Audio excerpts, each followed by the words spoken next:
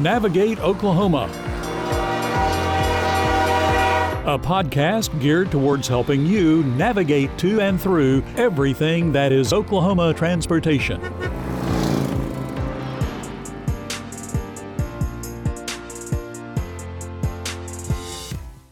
Welcome to the Oklahoma Transportation Navigating Oklahoma podcast. I'm Jessica Brown, the Director of Strategic Communications for Secretary of Transportation Tim Gatz. Today's podcast will focus on the highway construction bidding process. It's quite a lengthy, detailed process, and I have with me the office engineer here at ODOT, Anthony Delce. You're in charge of that process. Talk to me about the process from start to finish. Sure. The ODOT bidding process for a project happens in about 5 phases. All right. The first phase is actually getting that project submission to Office Engineer Division. We look for those submissions to be about 90 days ahead of the bid opening.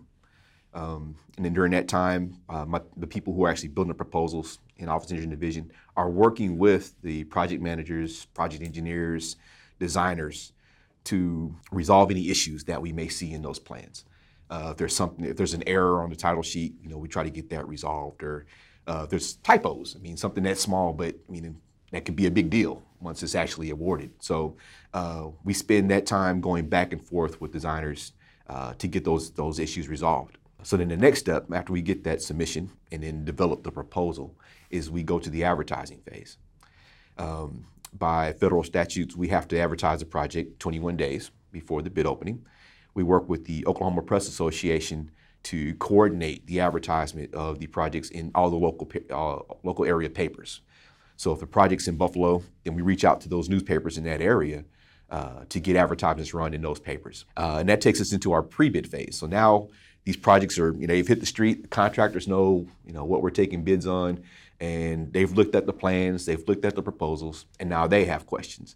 And so our job then becomes to receive those questions, comments, or concerns, and convey those back to the project engineer or designer and get those answers and relay that information back to those contractors. And sometimes that results in plan changes or proposal changes, right? So it's kind of like we start that process all over again. So now we're back to the drawing board, going back and forth that correspondence, trying to get those questions or concerns resolved.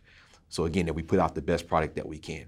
So once all that's done, all the revisions have gone through, now we've got what we hope is a accurate, complete bidding proposal. So when it's time to bid, we get the right price. And that takes us right up to now the actual bid opening. So the day of the bid opening, it happens typically every third Thursday of the month, except for December. We take December off. Thank you. We need that time off. Mm-hmm. We're now taking bids electronically. In the past, we did everything on paper, and we had these bid boxes that we put out every month, and they would be stuffed full of bids, and we'd have to open that box at 10:30, take them all out of the envelopes, sort them. Then I would spend an hour and a half reading every bid out loud in the commission room. So thank God for technology. So now everything's done electronically. Contractor just enter their bid, we download that data, it gets decrypted, and we post those results, real time. So we've actually gone from, bid opening day taking a couple of hours, we can probably be done in about 30 minutes after, we've opened all the bids. So the contractors appreciate it, I appreciate it.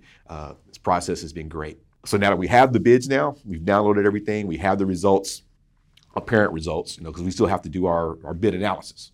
So we take all those low bids and we look at them, make sure that there's no funny business happening in that bid, making sure nobody's taking advantage of us. Sometimes there may be a small error in the plans that we didn't catch, but a contractor might have caught.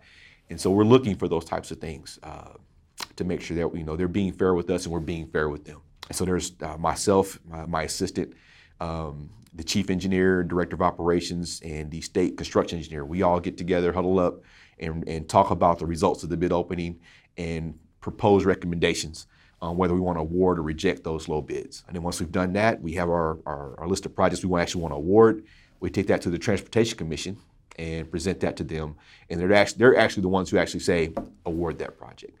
So everything that I do or my group does comes in the form of a recommendation to the commission. They're actually the ones that say, yes, award that project. And then it goes out, it's awarded? It's awarded. We have a contract we put together. We send that to the contractor. They sign it, send it back to us. We sign it. Now we have a contractual agreement, and we're ready to go to work. So from start to finish, how long does it take on average for that process? For our process, again, 90 days from the bid opening is when we start that process. Now, of course, there's some exceptions. Get a lot of exceptions, and we have what we call a 60-day submittal. So if you need a little more time, we're not going to be hard about it and say, you missed the 90-day cutoff, you're out. It doesn't work that way all the time. But we look for 90 days. 60 is acceptable. But then every now and then there's that one that needs 45 days, or it's an emergency. But every project gets submitted goes through the same process. Just when the clock starts on it can vary, but typically 90 days. How many projects do you have going on at any one time during a year? During a year, again, we get about 30 to 40 submissions every month. And that's, again, 90 days out from that clock. So you're stacking 30 to 40 projects each month. You're letting 30 to 40, but 30 to 40 just came in. So we have this, this moving target of always about 90 jobs that we're working on throughout the year. Because of modernization within the Oklahoma Transportation Cabinet, you are starting to do some of this same work for our partners over at the Oklahoma Turnpike Authority. Talk to me about that. Yeah, that's been a great partnership. Again, we're all in the same business. We're using the same contractors. We're using the same consultants. So it just made sense to offer our bidding services. We're set up. This is what we do. Office Engineer Division. This is what we do. Is let projects. The Turnpike can do it, but they're shorter staffed. And they just don't have people dedicated to doing that. And so it made sense that we would, assist them in getting their projects, first of all, taking those submissions, doing the same thing in-house with their plans that we do with ours. Taking it to advertising the same way we do with ours. Nothing really changes. The one thing that may be different between ODOT and OTA's process is because, they have fewer restrictions or regulations. So they have a lot more flexibility. So where I have to, say, advertise that project for 21 days, they don't have that requirement.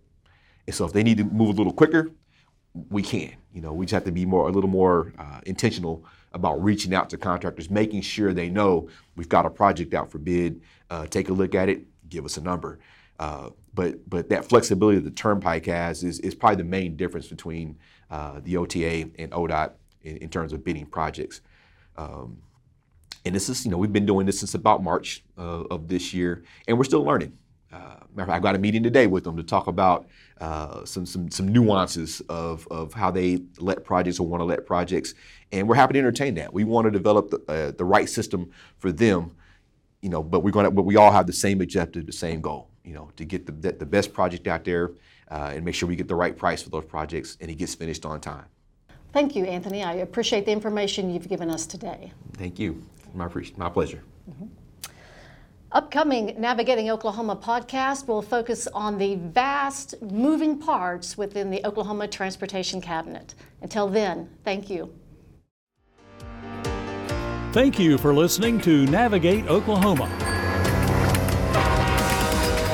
Next week, the Oklahoma Transportation Cabinet will offer another podcast highlighting transportation points of interest. Until then, please drive carefully and always buckle up.